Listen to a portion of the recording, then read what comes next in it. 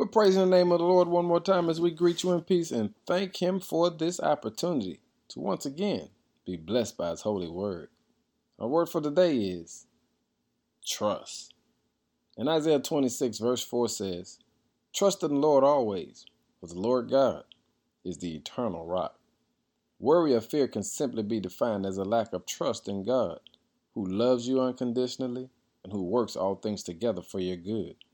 And when you are consumed with worry, you are falsely believing that your problems are even too big for God to take care of. And if you're filled with fear, you are mistakenly assuming that your sin is so great that God cannot forgive you.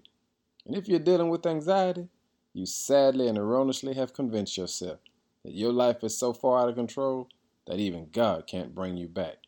That's why Isaiah reminds us, trust in the Lord always, because God is simply an eternal rock. Hey family, here's how you trust God. Trust Him to disarm your enemies. Trust Him to equip your friends. Trust Him to heal your family. Trust Him to enlarge your territory. Trust Him to increase your faith. Trust Him to heal your body. Trust Him to multiply your finances.